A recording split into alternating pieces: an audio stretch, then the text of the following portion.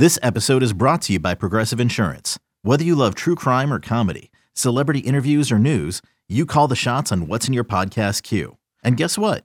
Now you can call them on your auto insurance too with the Name Your Price tool from Progressive. It works just the way it sounds. You tell Progressive how much you want to pay for car insurance, and they'll show you coverage options that fit your budget. Get your quote today at Progressive.com to join the over 28 million drivers who trust Progressive. Progressive Casualty Insurance Company and Affiliates. Price and coverage match limited by state law. Welcome in, everybody. Season has started. Coast to Coast continues to roll along. New episode brought to you by Johnny T-Shirt and JohnnyT-Shirt.com.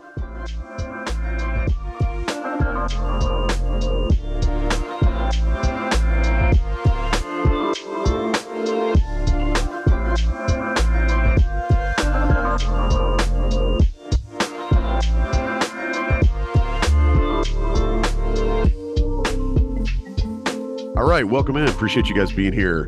A new episode of Inside Carolina's Coast to Coast podcast coming at you hard, fast, and in a hurry. And man, we've actually got real basketball to talk about now. Season started. There's actually real games that have taken place. We've got analysis of actual players and playing styles and minutes and you name it. And I'm excited to do it. Appreciate everybody being here. Hey, give me a good Macho Man Randy Savage elbow drop on that subscribe button if you have not yet. Subscribe to the YouTube channel, to this podcast, however you consume this show. We want you to be a part of it regularly and want to make sure that you're automatically getting it to your feed. So subscribe, rate, and review. We appreciate rate reviews and all feedback. It's good stuff. Trust me, we take it to heart and we try to clean up on it. Unless you're a goober and you give us some stupid review, then yeah, we treat you the way you should be treated. But all that aside, I'm just Joey Powell, your host. Happy to be here once again. With me, as always, the two guys that bring the information that you're here to hear. Sean Moran, Sherelle McMillan. Sean, how's the West Coast? 70 degrees. Can't complain. I just want to point out that if you want to throw weather in our face, I will say I'll be eating Thanksgiving dinner 3 hours before you. So get some, sir. Sherelle, how you living, man? I'm good. My spirit's still trying to recover from Saturday. That didn't happen. But I'm good. See, don't bring us down. We're trying to start with positivity and high expectations and good feeling and positive vibes only, Sherelle. Rel don't kill my vibe. I wasn't talking about that. See, I was talking about something else from Saturday. Oh, you're talking about something different. Saturday, where like you went to Home Depot and they were out of like 2.5-inch wood screws. Exactly. Yeah, I hate that. That's what frustrating. It was. That's the only thing that happened on Saturday. That is a legit vibe killer. I'm with you. Guys, we've got a big show lined up. So without further ado, let's get rolling. In recognition of the season, tonight's show, we're going to do players that I'm thankful for. No, we're absolutely not going to do that because that is low-hanging fruit and no prep radio for any of you guys who listen to talk radio out there. If you ever hear your host doing that, it's basically hey, it's the holidays and I'm mailing this show in. We are not going to do that because you expect more of us out there. So what I figured we would do is run down. There's a quick highlight in the recruiting world for North Carolina basketball. In this sense, all we got to say is Sim Wilcher and Zayden High both signed. Sherelle, they had different ceremonies at their schools. Everything went as planned. Next steps for those guys are what exactly? So their seasons get underway. Well, High season's already underway. Wilcher's gets underway, I think, next week. Both have some ESPN Plus / national television games. So we'll make sure that we post that when those games are upcoming. But it's playing their seasons. It's trying to win. For High, is trying to win a national title. For Wilcher, is trying to win a state title.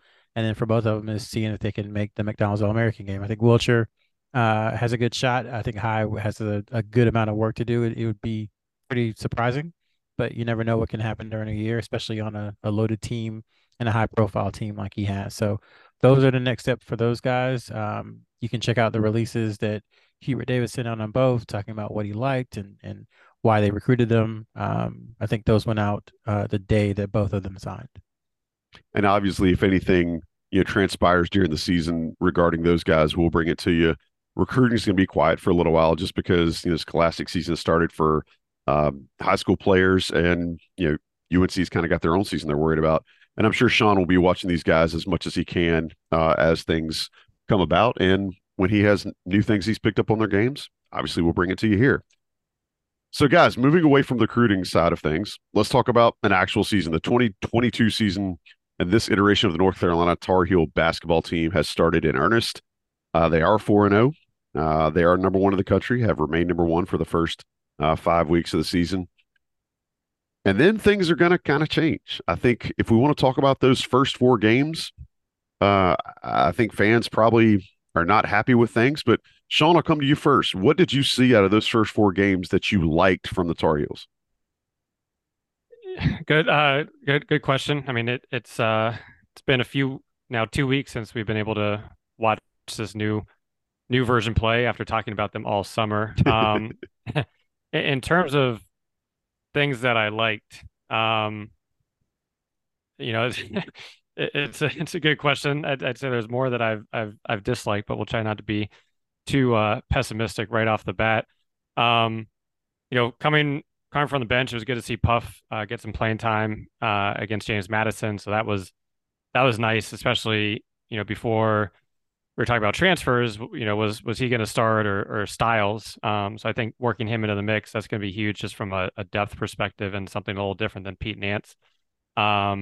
Pete Nance is definitely not Brady Manick. I think we tried to talk about that all summer, but after the first game, it does look he's getting a little more comfortable, but it's still going to take some time. But even last game, you could see they're trying to do a few things differently to get him open, just given he doesn't have that, rapid fire release that Manick did. Um, the other thing, Caleb loves attacking the basket. I'm sure we can get into that more. So there's a lot of, I'd say, individual things that have liked defensively. The effort has been pretty good. And they've definitely shown some growth on that side, but a lot of question marks that still remain. And I think going into this Thanksgiving weekend, will start to either get answered or brought to light in terms of some of the competition. Yeah, there's plenty of time to talk about things that are cause for concern, and we'll get to it as we move along with the show. But Sherelle, same question. Give me a couple things you liked after seeing this team in the first 4 games at the Smith Center. I like Seth Trimble's defense that has jumped off the screen, especially when he's paired with Leaky Black and Pete Nance. So that's been tremendous. Pete Nance's defense has been quite the surprise for me personally. I knew that he was skilled offensively. He was a good passer, that he would fit in and that he'd be able to kind of mesh with the team. But I did not expect him right now. I think he's almost at 2 blocks a game. Didn't expect that. Didn't expect the way he can kind of move, across screens and move on the court. So he's his lateral quickness to me is a little deceiving. It's a little better than it looks like, just watching from afar. So that's been good. And then there's been a couple of good halves, a couple of good 10 minutes. There hasn't been a complete game, I would say, yet. So just knowing that they're capable is a bit different than it was last year when you were still trying to figure out exactly how they would look. And then Armando Bacot, when they give him the ball, when he gets the ball in the post, is clearly one of the best players in the country. I think he's proven that between this past Sunday's game and then the second half against College Charleston. So I think we know the strength of the team is still, pounding the ball into Armando Bacot, and everything else pivots off of that. So those are the things that I think have been impressive / good thus far. So you and Sean both mentioned something that I want to start with tonight. I feel like this team has shown a defensive identity early in the season. And I think there's individual identities of the players, but I think this team has actually shown flashes that it can be a really good lockdown defensive unit, regardless of who's on the floor. And I think that may portend well as the offense tries to figure things out. Sherelle, looking back at last year, when it felt like North Carolina couldn't stop anybody at times early in the season, do you think this is something where we've seen it in instances early in the season? Do you think this is something they can maintain? And if so, how do they do that? Yeah, I definitely do. I think part of it is their size. I mean, we talked about this all offseason. This is a big team. They're formidable when, talk about you get off the bus and the all bus team, they look like they can do things just walking off the bus. I mean, 6'10", 6'8.5". Caleb Love is 6'4.5", and then RJ Davis 6 foot. But then you can bring Seth Trimble in along with Puff Johnson, and you have another 6'8" guy, another 6'3" guy. So a lot of length, which is really difficult, as everybody knows, for shooters. Like the longer somebody's arms are when they're closing out, it makes it harder to see the rim, harder to shoot. And then if you do decide to drive, you've got 6'10" Armando Bacot standing there. And I think the biggest difference this year is that when Armando Bacot goes to the bench, you have Pete Nance there who can block shots, and who has the length to kind of scare guys off from trying to drive all the way to the lane.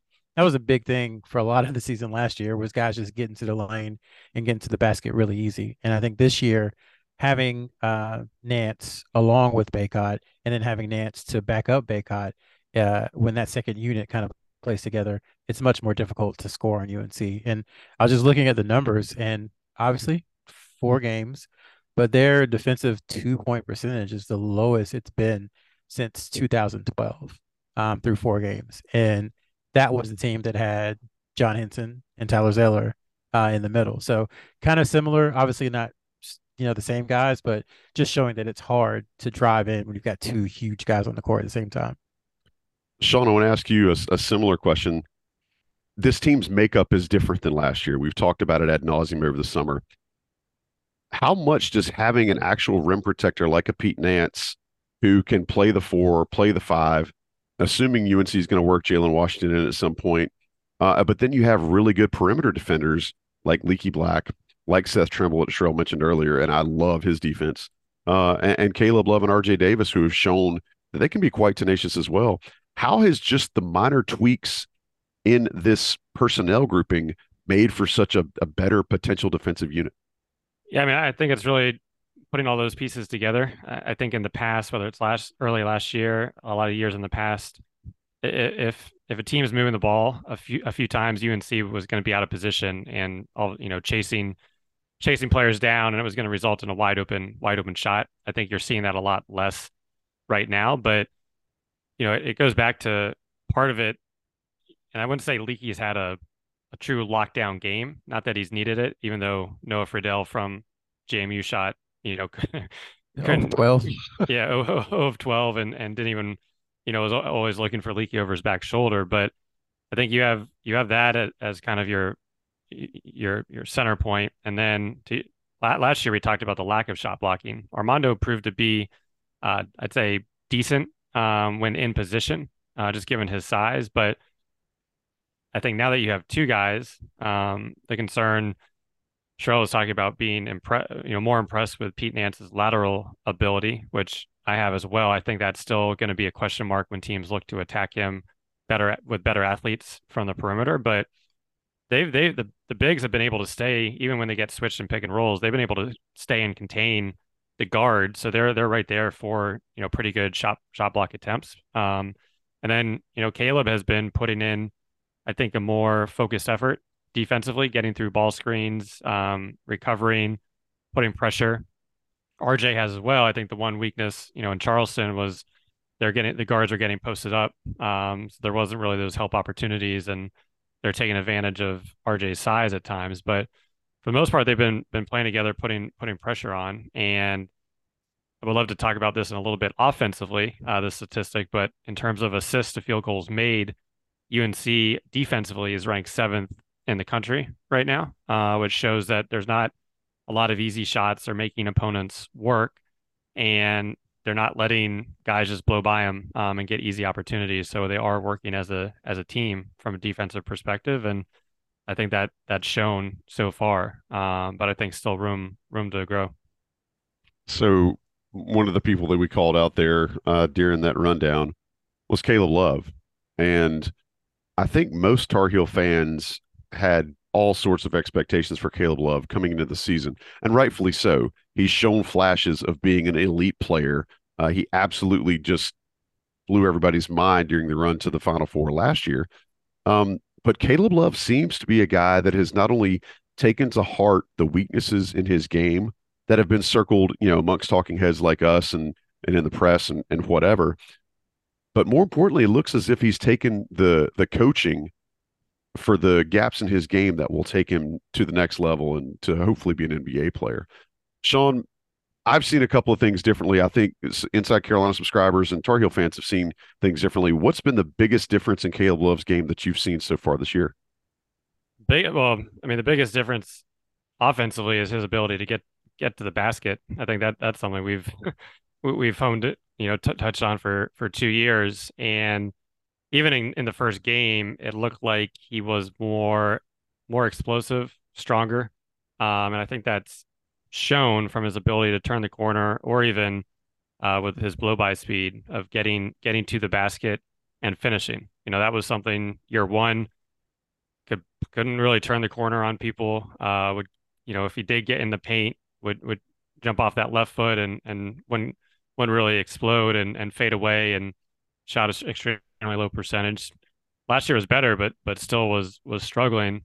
And then we had that UCLA game in the tournament where all of a sudden he's just turning the corner and getting to the rim, finishing a lot better. And that's been the one thing from an improvement standpoint that has jumped out in terms of the whole team, is just hit the it looks like the strength and explosiveness that he did add over the summer. And right now it's almost a reversal of how efficient he's been at the rim compared to last year, as well as from a 3-point. So it's almost been flip flop. But I'd say that's been from an offensive perspective the biggest adjustment. And defensively, I mean, he's exerting effort. There's not really possessions you're saying, well, he gave that one up, or he wasn't involved. He's, as we just talked about, he's fighting through ball screens, and he's using that length to pressure the ball handler. Sherrill, I want to come to you as well. You've seen Caleb Love for a long time. We've been critical of him here on this podcast. I think Inside Carolina subscribers have both loved and hated him at times. But what I've seen so far this year has been a more complete player. What are some ways that you feel like he's become more complete? Sean mentioned some of the defensive things, and he also talked about his ability to get to the rim.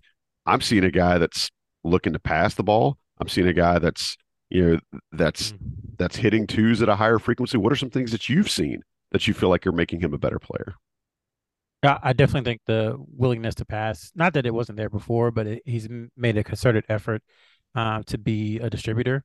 Now he's right at where he usually is in his career for assists per game through 4 games. He's at 3.3. He's been at 3.6 basically his entire career. However, his turnovers are down a good amount. Again, that first year, it was a lot as far as turnovers. I think he was up towards like 3.5, and this year he's at 2, which is the lowest in his career thus far. So you're seeing someone who, even though it doesn't feel like it all the time, is taking better care of the ball.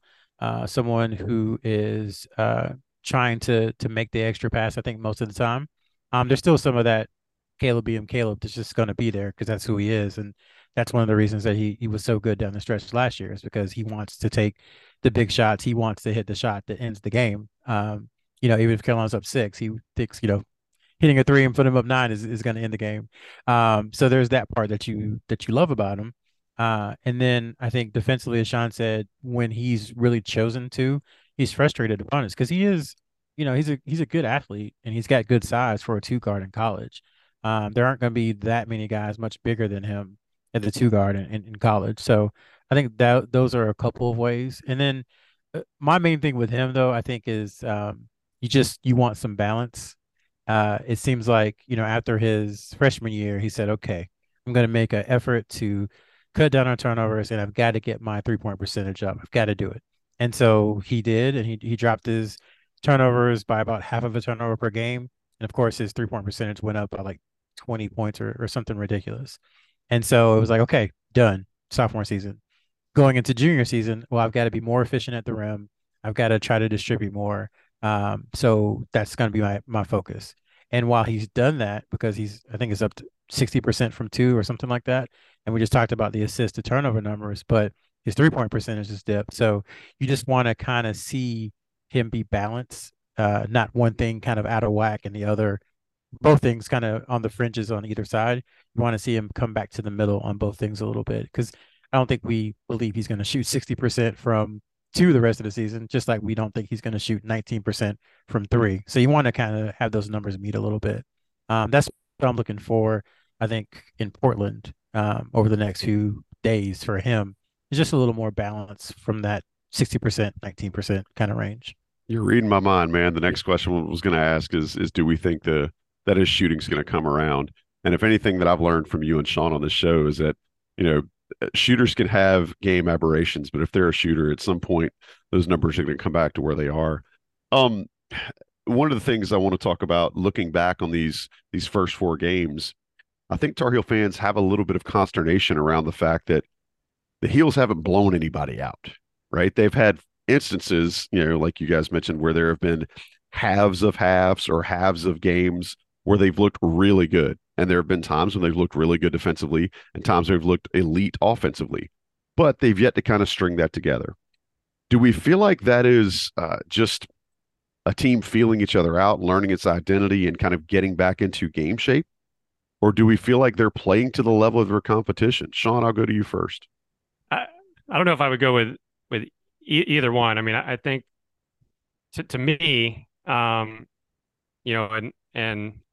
it really comes fair word ball movement. And are they playing together? Are they playing for each other? And JMU in the first half, I think that was the first time it's like, hey, these guys are playing for each other.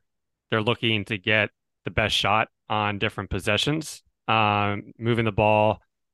The first three that Caleb shot, he hadn't taken a shot in the first few minutes, and all of a sudden, a set play and found himself wide open at the top of the key for catch and shoot three, which he hit.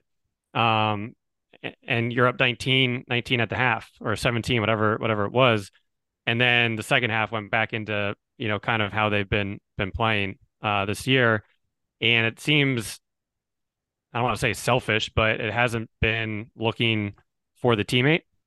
Just looking at the College of Charleston game and the Gardner-Webb, I think there was around 11 transition possessions, and not expecting this team to be Bellarmine where you're, nobody's dribbling the ball and you're just passing it around, but went through those 11 possessions and there was 65 dribbles and 3 passes. And that's on transition. Now you're just speaking to my heart about, calling out Bellarmine and how beautiful their offense is. But please continue, sir. But I think that, to me, that was, I know there's a lot more transition against JMU, but that was a crazy number. And it just showed like RJ was getting the ball, or Caleb was getting the ball, or a few times Leahy was getting the ball. They're just dribbling up. Like, this is transition. You need to be looking for your teammates. And I think that showed throughout a lot of the halves. And to me, that's going to be the biggest thing when they're in Portland is, are they willing to move the ball like they did so well towards the end of the season? Or are they going to be content to over dribble and take contested threes and half the team's just standing around? So, we talked about assist to field goals made defensively. Offensively, they ranked 341 in the country. So that just shows, that over under 17 assists that we had a few weeks ago. I think Sherelle told me I had the under, which I couldn't remember, but you can pretty much cash that one in 4 games, 4 games in, because that's so far off from where they need to be. So long-winded answer, but I think they're in game shape. Obviously, it's they're filling in Pete Nance and working in Puff, working in some of the young guys off the bench. So there's that, but to me, it's the larger issue of, are they playing for each other? And I think we saw that the first half against JMU, but we haven't seen that the majority of the season so far. Look, man, when you've got me as the host, we're okay with long-winded answers. Because if we've learned anything, it's that I'm a bit verbose at times. Sherelle, I want to ask you the same thing. Is this team playing down to their competition, or are they just figuring some things out? I think it's a little bit of both too. Not to be diplomatic, but that seems to be what it is to me. And I know I've said this over and over, and I don't mean to belabor the point, but it's just not as much as the coaches want everybody to treat everything the same, as much as the fans want everybody to treat every opponent the same. That's just not reality. Like, it's more difficult to get up for these early season games than it is to play in the Final Four against Duke. And these guys have been talking about that run, experiencing that run, living in that run for a few months. And it's going to take some time for that to finally go away. I think we're getting close. You saw that the first team that really, really, really got their attention, that everybody was like, this could be a loss. You saw what happened. They were up 19 at halftime. Yeah. So I think that's part of it. It's just human nature. I think is part of it. But then also, Working in Pete Nance he's not Brady Manic, like Sean said, and like anybody who knows Carolina basketball has been saying for 7 months, they're not the same player. So there's that.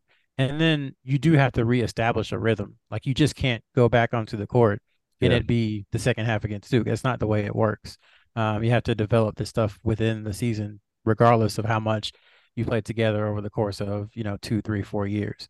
And that's why the assist numbers, they are, as Huber would say, they're a yellow flag. They're concerning, but I don't think you can press the panic button just yet. But 10 assists a game is not great, especially for a team like this that is experienced and that has a lot of good offensive parts. That there needs to be a lot more than that. I think it's 40 assists and 107 made field goals or something like that. Not good. That's not. Hubert Davis talks about Carolina basketball. That's not Carolina basketball at all. That's a lot of dribbling, a lot of pounding, a lot of standing around and watching. So I think the sooner that they can start playing these better teams and start moving and start passing the ball, get integrated, I think you'll see the offense be better.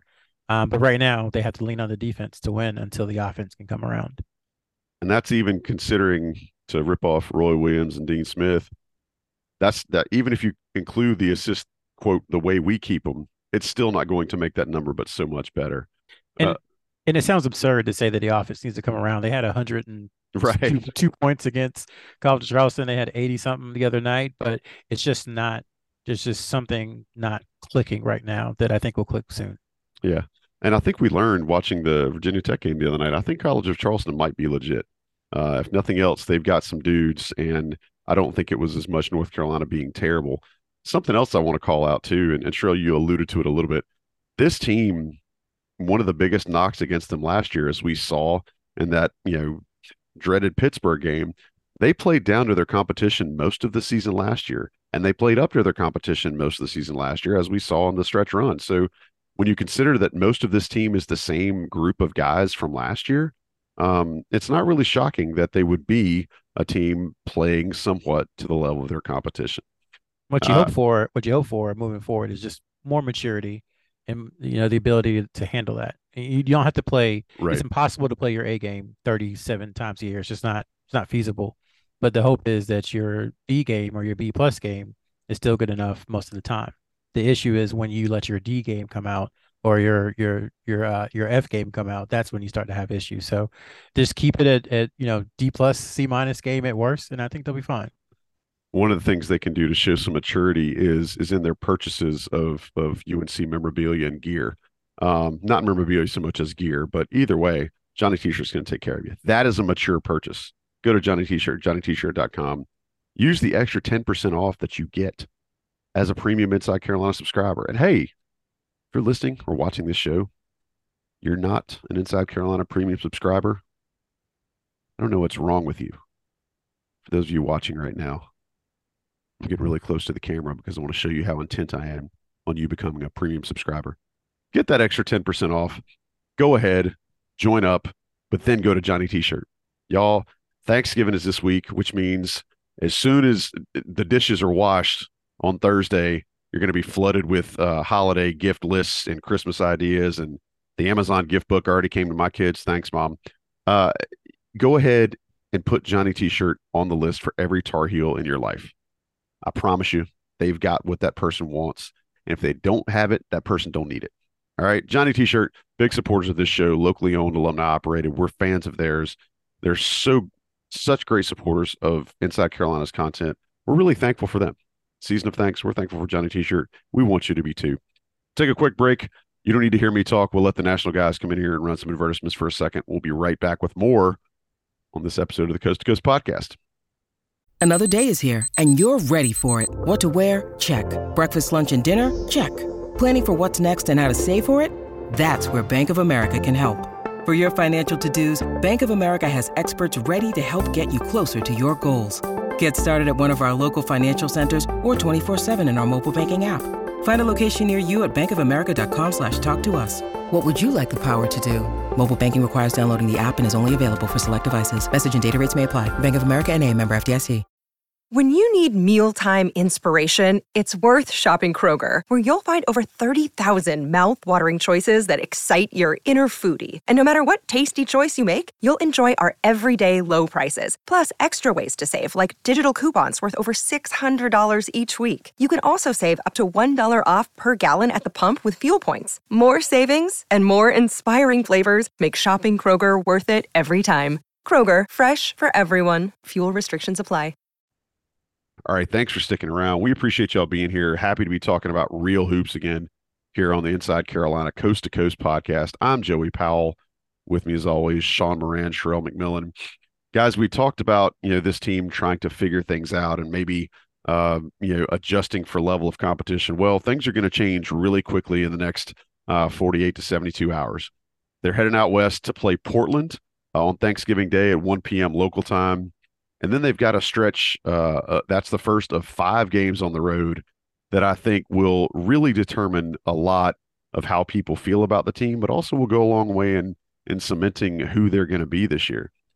Just to give you a quick rundown of that, they're playing in the PK80, so the first game I think is against Villanova or Iowa State. And then depending on whether they win or lose, could be playing against Michigan State or who's the other one in the bracket? Alabama, attaboy. Yeah, just glossing over Portland. I said Portland first, didn't I?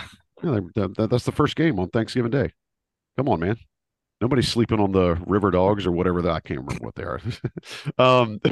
So after that, they'll have those 2 games in a span of 3 days, right? Then they'll, on the way back, stop in Bloomington, Indiana for the Big Ten ACC Challenge. I know Sean's excited to watch a lot of Big Ten basketball. So if you know anything about Assembly Hall in Bloomington, is that's going to be loud.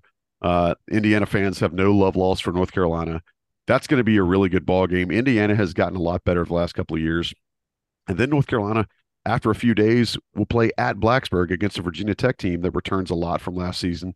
And depending on who you believe, is projected to be in the top 3rd or top 4th of the conference this year in the ACC. So, guys, how much do we think we're going to learn about this team over the next 5 games? And Sherelle, what are some things we need to look for? Yeah, I think you learn a ton. I mean, did you hear that schedule? I mean, you've got Portland, and then potentially like an Iowa State or a Villanova, and then potentially a Michigan State or Alabama. Michigan State already has one of the best wins of the season, and then you take a break, and then and remember that game isn't until Sunday. The 3rd game of the PK80 is not until Sunday. Late Sunday. Yeah, so then you get on a plane and fly to Bloomington, and then you have to play an Indiana team, like you said, that's going to be. This is their game. This is it. This is the biggest game on their schedule this season. And, I'll say I was at. How dare you disrespect Purdue and Minnesota like that, sir? Right. I was at the Assembly Hall game in 2005. I had to hook up, and I was at that game, the Sean May homecoming. It was technically 2004, but the 2004-05 season. And that place was insane. And that was a bad Indiana team that year. So imagine how they're going to be when they actually have a team in the top 10 or top, I think it's number 11, top 10 or 11. So you have that. And then you go to Blacksburg a few days later, which, last year, I think we forget the game after Pittsburgh, I believe, was at Virginia Tech. And that was the game that really no one talks about that saved UNC season because Carolina had to win it. Yeah, they had to win it. And that's a tough place to play. And it wasn't an easy win for them either. So, I mean, that is a brutal schedule. So that's first off. I hate to just go over it like you did, but it is a very, very tough schedule. I think what you look for is some of the things we talked about. Caleb Love, that 3-point percentage. Does he get open looks? Does he catch fire? Because we know that once 1 or 2 go in, 6 or 7 can go in very quickly. That's one thing you look for. How much does Puff play? I think alongside Pete Nance is something to watch for because they're kind of working him in as the backup 4, it feels like right now, when Bacot goes to the bench. So will he play with Bacot some? Will he play with Nance? How much will he play? And then the other thing is right now they're playing 7 guys. Trimble, Puff in the starting 5 pretty much was the rotation now. Obviously, it's only 1 game for Puff, but do they try to get some more time for Justin McCoy and for Tyler Nickel and DeMarco Dunn and Dontrez Styles because they have, 6 games basically in a week? Do they try to use the bench more, or are they going to just ride that top 7 like he's been? I mean, all the starters are over 31 minutes a game so far this season. So that's what I'm looking hold for. hold that thought about the rotation, but please go ahead. Yeah, so those are a few of the things I think. Caleb Love shooting, kind of Puff Johnson's impact, and then what the rotation looks like moving forward with so many games in such a short time. Sean, same thing. What are some things that you want to see from this team? And it could be either end of the floor that will make you kind of have a better idea of their identity or feel better by getting your arms around who they are right now.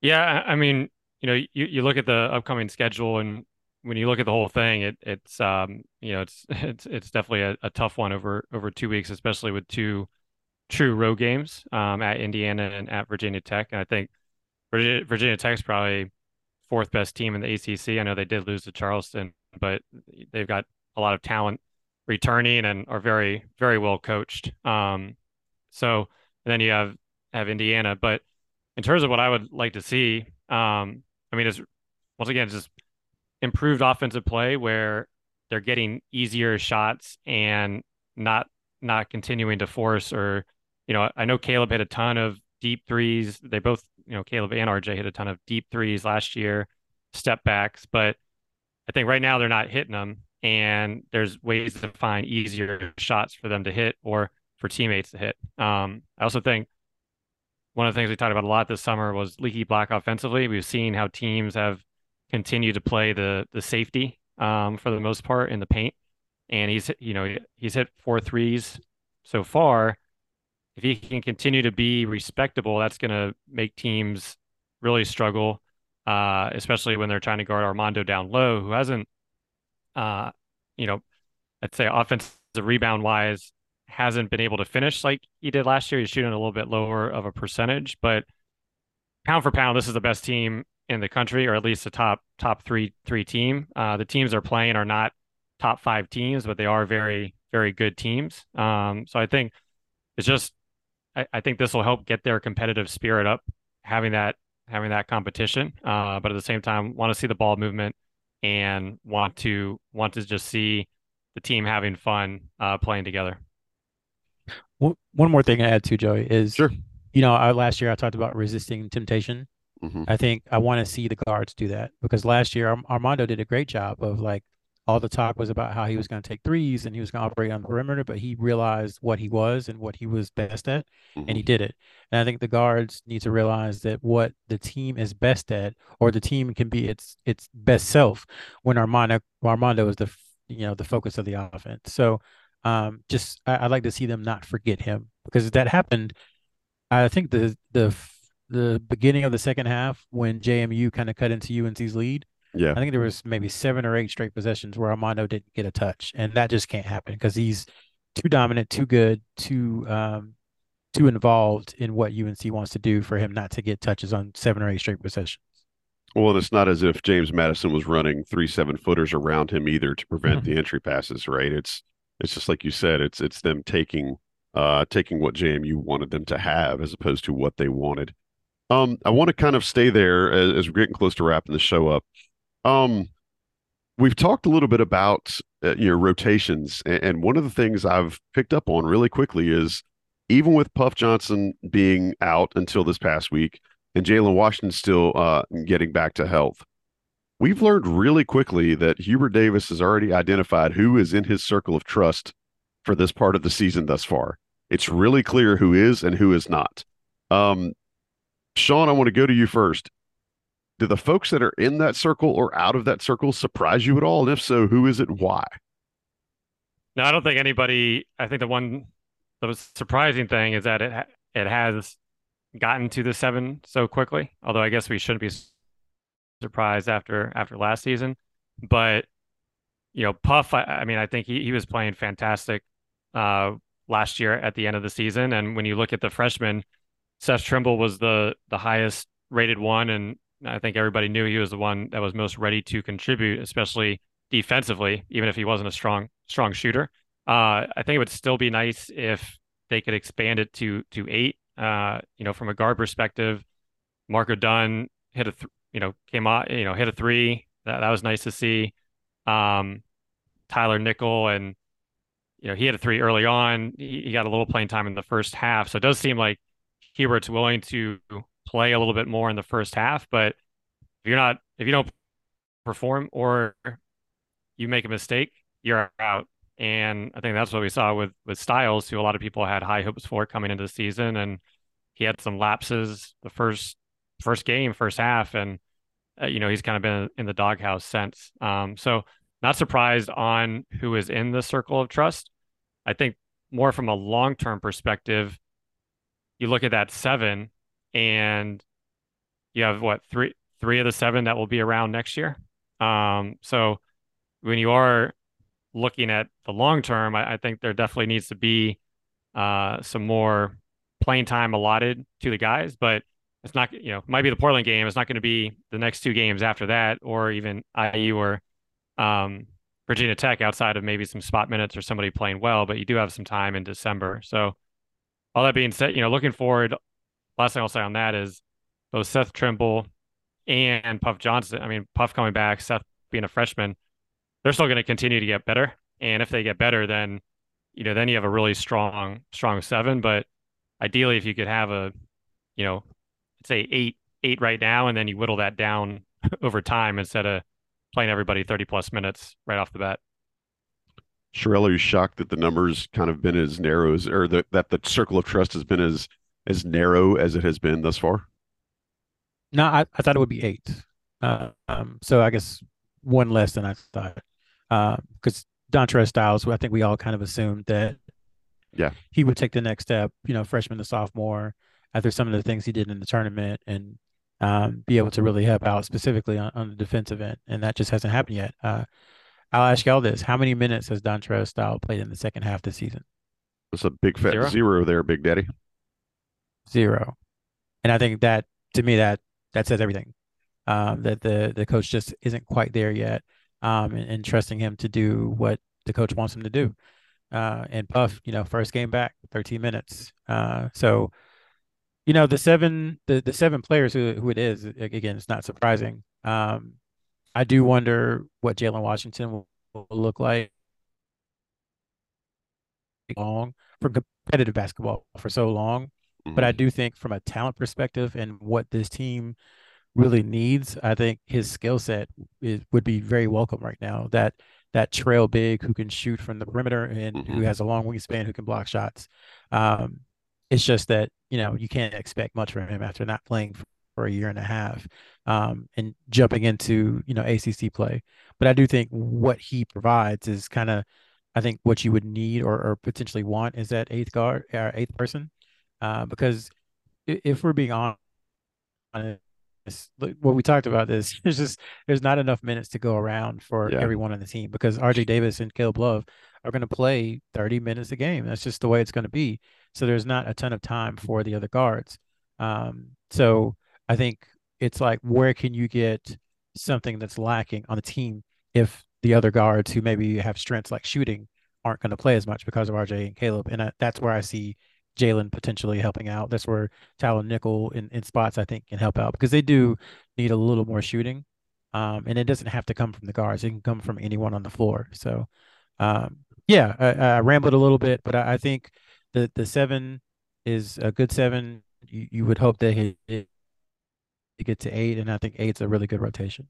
Sherrell, should I be shocked that 7 are all fairly defensive-minded players, or they're guys that have shown that they have a propensity to play really good defense at times, if not all the time? Not at all. I think Hubert Davis made it abundantly clear last year with the way he went about organizing playing time, that defense was going to be paramount. It was going to be the thing that really kept you on the court. There were other players who did other things much better than their defense, and they didn't get on the court at all. And they're no longer here. So it was pretty clear from the moment he took over, I think, the moment we saw him in games take over, that he wanted strong defensive players. So Johnson and Trimble are probably the 2 best defensive players who aren't in the starting 5. So it makes a ton of sense. And some of the things lineup wise that you're going to be able to do with those 7, like you talk about a lineup with like Seth, say you were up 15 or 16 and you really wanted to kind of choke the lead and not let the other team do anything. roll out, something like Caleb, Leaky, of Armando and Nance. That's 6'3", 6'8", 6'8", 6'10", 6'10", all can move, all are athletic. So there's a lot of options, I think, especially defensively, that Hubert Davis has at his disposal with that 7. I think just one thing to add, you think back to the Baylor game and UCLA game where Styles was better suited in a Marquette Baylor type of game where you're going against better athletes and stronger players, and then Puff UCLA going forward where more skill. And I do think I've been impressed with Tyler Nickel in the minutes that he has gotten. I know he's only hit 1-3, and defensively is a concern, so that goes against what we were saying, which probably why we only saw him 2 minutes against JMU. But from an offensive perspective, have liked, he's not afraid to shoot it. He's playing hard. He moves the ball well, and he makes quick decisions, which I think is really important in terms of if he gets the ball, he's looking to attack or put pressure, or it's going up, or he's passing. So I do think I'll be interested to see how his case plays out, because once you get into the ACC, but more importantly, the tournament, based on styles of play, or even, thinking UVA, come ACC, where maybe Nickel gets in and they're going to give up more 3-point shots. So, he comes in and stretches the defense, for instance. So I think he could be used depending on situations. So we'll be interested to see how he continues to fare, as well as the playing time he gets. That's a good point. We learned last year that Hubert Davis was much more inclined to use an NBA style, not only of offensive sets and sort of game plan, but maybe, to your point, the deployment of players is going to mirror that much more of the NBA than it has in years past, where he does use a situational player like Dontrez Styles or a guy like Tyler Nickel just to come in and break down a team that's not very strong on the perimeter. All right, guys. Last question. We'll get out of here. I know you guys have the turkey a basting, and Sean, please tell me you're not a canned cranberry sauce guy. Okay. All right. If you were, I was going to actually just end this show and never invite you back on. Thank you for making me feel better about what people out there on the left coast are doing with their cranberries nowadays. Last question before we get out of here. Let's analyze, and we talked about the road trip that's coming up. I want you guys to tell me what you need to see on this road trip that will, in your mind, be a good result for the Tar Heels. Sean, go first. 5-0. 5-0? No, is there anything less than 5-0? Sean's not happy? All right. No, well, probably, because all these teams are beatable, or should be beatable. But I don't. If you look at Ken Palm and say Alabama makes it the championship, they're probably favored in 2 games and underdogs and slight underdogs in 3. So I would say 4-1 being realistic, but 3-2 I wouldn't be thrilled. Next time we're on, they go 3-2, unless it was, I could see if they make it to the championship game and play Alabama, that could be a really entertaining game, especially some of those matchups and how well Alabama's been playing. If you lose, kind of like what was it, the Vegas Kentucky UNC game, when they won, it was the back and forth. Like, you can't complain about that one. But if it's an ugly game where they just get blown out or go to Bloomington and get stomped by an average Big Ten team, I won't be thrilled. Sean, is there anything in the Big Ten that's not average? Let's be honest here. I know Ohio State football. That's the only thing. Talking about basketball here, bro. You're on the wrong podcast. You want to talk about football? I had to go to football. I love the fact that you never hesitate a chance to get some Big Ten basketball shade in there. I love you for it. Sherelle, same thing, man. Before we get out of here, what do you want to see, or what do you need to see to consider this a good road trip for the Tar Heels? Yeah, I think at minimum 3 wins. And then I think at least 1 complete game. You prefer it not be against Portland. You prefer it would be against Villanova, potentially Iowa State or Michigan State, Indiana or Virginia Tech. You'd prefer it be against one of those. But just 1 complete game where from start to finish, the defense is crisp, the offense, the ball's moving, and they look like the number 1 team in the country. They look like the most experienced, starting five in Carolina history. They look like a team that has the, preseason ACC Player of the Year, that has another first team preseason, that has potential All-Americans, that has all this talent. They just need to look like that, at least once. Twice would be great, but at least once. And I'd feel confident that it was more of, building into something versus some kind of systemic issue. Um, and then it's funny, Sean, Carolina's kind of entering the Big Ten portion of the schedule. Over the next month, they could have Michigan State, Indiana, and then they definitely have Ohio State and Michigan. So, arguably could be the top four in the Big Ten here It's over the this. next month. It's the summer of Sean, man. And they haven't dominated the Big Ten lately like they used to at the beginning of the Roy Williams era. So, but Michigan State, I think that could be. I mean, if they make it past Villanova or Iowa State, I think that whatever game that will be a really good one. Ohio State is not, that should be a win, and then at Bloomington will be tough. So, it'll hurt if they do lose to one or two or even three Big Ten teams, but hopefully they can power through it. The other thing I like too about the schedule is the potential for different styles. Yeah. You look at, how Villanova plays versus how Virginia Tech plays versus how Indiana plays versus how Michigan State plays. All different. There are obviously similarities, but you've got some very NBA styled offenses and defenses. Then you have some very, old school kind of motion flex offenses, and then you have kind of new age where everybody's, is five out like Virginia Tech. Yeah. So there's a lot of styles that are going to be playing over the next, week and a half, and I'll be curious to see how they respond to that. So that's a big challenge too, how they respond to all those different styles.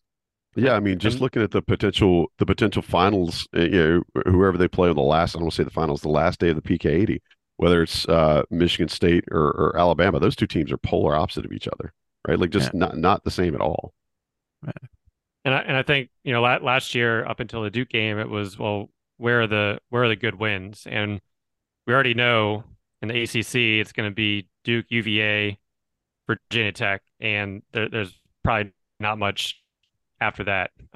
So if they can stack some of these wins now, that helps solidify seed discussions come March. And to the Big Ten's credit, we saw last year they kind of beat each other up, and they all were giving each other the quad one wins. And given there could be 3 or 4 games there, that's just the stuff that UNC needs to build now, which they're not going to get for the most part in ACC play. Well, guys, I do want to sad to say. I do want to issue one mea culpa before I get out of here. I did not mean to besmirch the good name of the Portland Pilots. Portland Pilots, not the River Dogs, who are, as everyone knows, a minor league baseball team. Guys, I appreciate it. Always love having you. Love doing these podcasts. Hope everybody loves being a part of them and involving themselves, whether it's listening or downloading or watching on YouTube, whatever you do. We appreciate you being a part of this little family that we got here. Guys, I'm excited. Thank you so much for your time. Oh, you got 2 pennies, Sherrill? You about to throw some copper at me? Yeah, we got time for 2 pennies. Man, I always got time for your 2 pennies, man. To Sean's point about stacking wins, this is a thing I've always talked about, but the NCAA first and second round is in Greensboro this year, and there's a team down the road that they usually compete with for that spot. I don't think they'll, because of things that have happened in the past, I don't think both of them will be there. So that's something to think about, that you're competing for essentially 2 home games in the NCAA tournament. So that's a big deal. And then to Drake Powell, UNC's lone 2024 commit, started his season this past weekend and opened with 27 points in a win. So a good first showing from him. Sean, what about you, man? Do you have 2 pennies that you'd like to throw into the fountain before we get out of here? No, I think Sherrill covered it, but in terms of other things, like to see hopefully the 3-point shooting goes up, and looking forward to watching Leaky defensively, against some of these top teams. But and actually, I guess last thing is in terms of Armando, there could be some good big man matchups that we get to watch, and just see how one of the best players in the country is competing, against some other top bigs that will, whether it's a little taller or longer or different, different versatility. So looking forward to seeing that. Fellas, thank you so much. Thank you for the final 4 cents of the show. I wouldn't want to get out of here on $9.96. So thank y'all for rounding up, making it work. Guys, have a great Thanksgiving to all of our listeners and viewers. We appreciate you being here. We're thankful for you. Have a great Thanksgiving with your families. And we will be back very soon. Again, as soon as we get to the ACC championship portion of the football season, we'll be back doing these weekly. So guys, thanks so much. Appreciate you being a part of this show. Appreciate what you bring to the show, because y'all make it. Honestly, nobody's here to hear me. And thanks to our listeners. Remember, rate, review, subscribe, all that good stuff. Special shout out to Johnny T-Shirt for sponsoring. Thanks to John Siegley for producing. But for Sean Moran and for Sherelle McMillan, I'm Joey Powell. This has been Inside Carolina's Coast to Coast podcast. We will see you soon. Late. What's up, y'all? This is 4-time NBA champ Andre Iguodala. Yo, and this is his best friend, the Ohio State legend, Evan Marcel Turner I. Every Wednesday, we drop a new episode on our show, Point Forward. We're talking basketball, business, and all the culture in between. From locker room stories to some basketball analysis from those who've been in the game. Nah, it is a dude averaging 29 and 11. God, what did it take to be an all-star? A win. Subscribe to Point Forward, the podcast, so you don't miss a thing.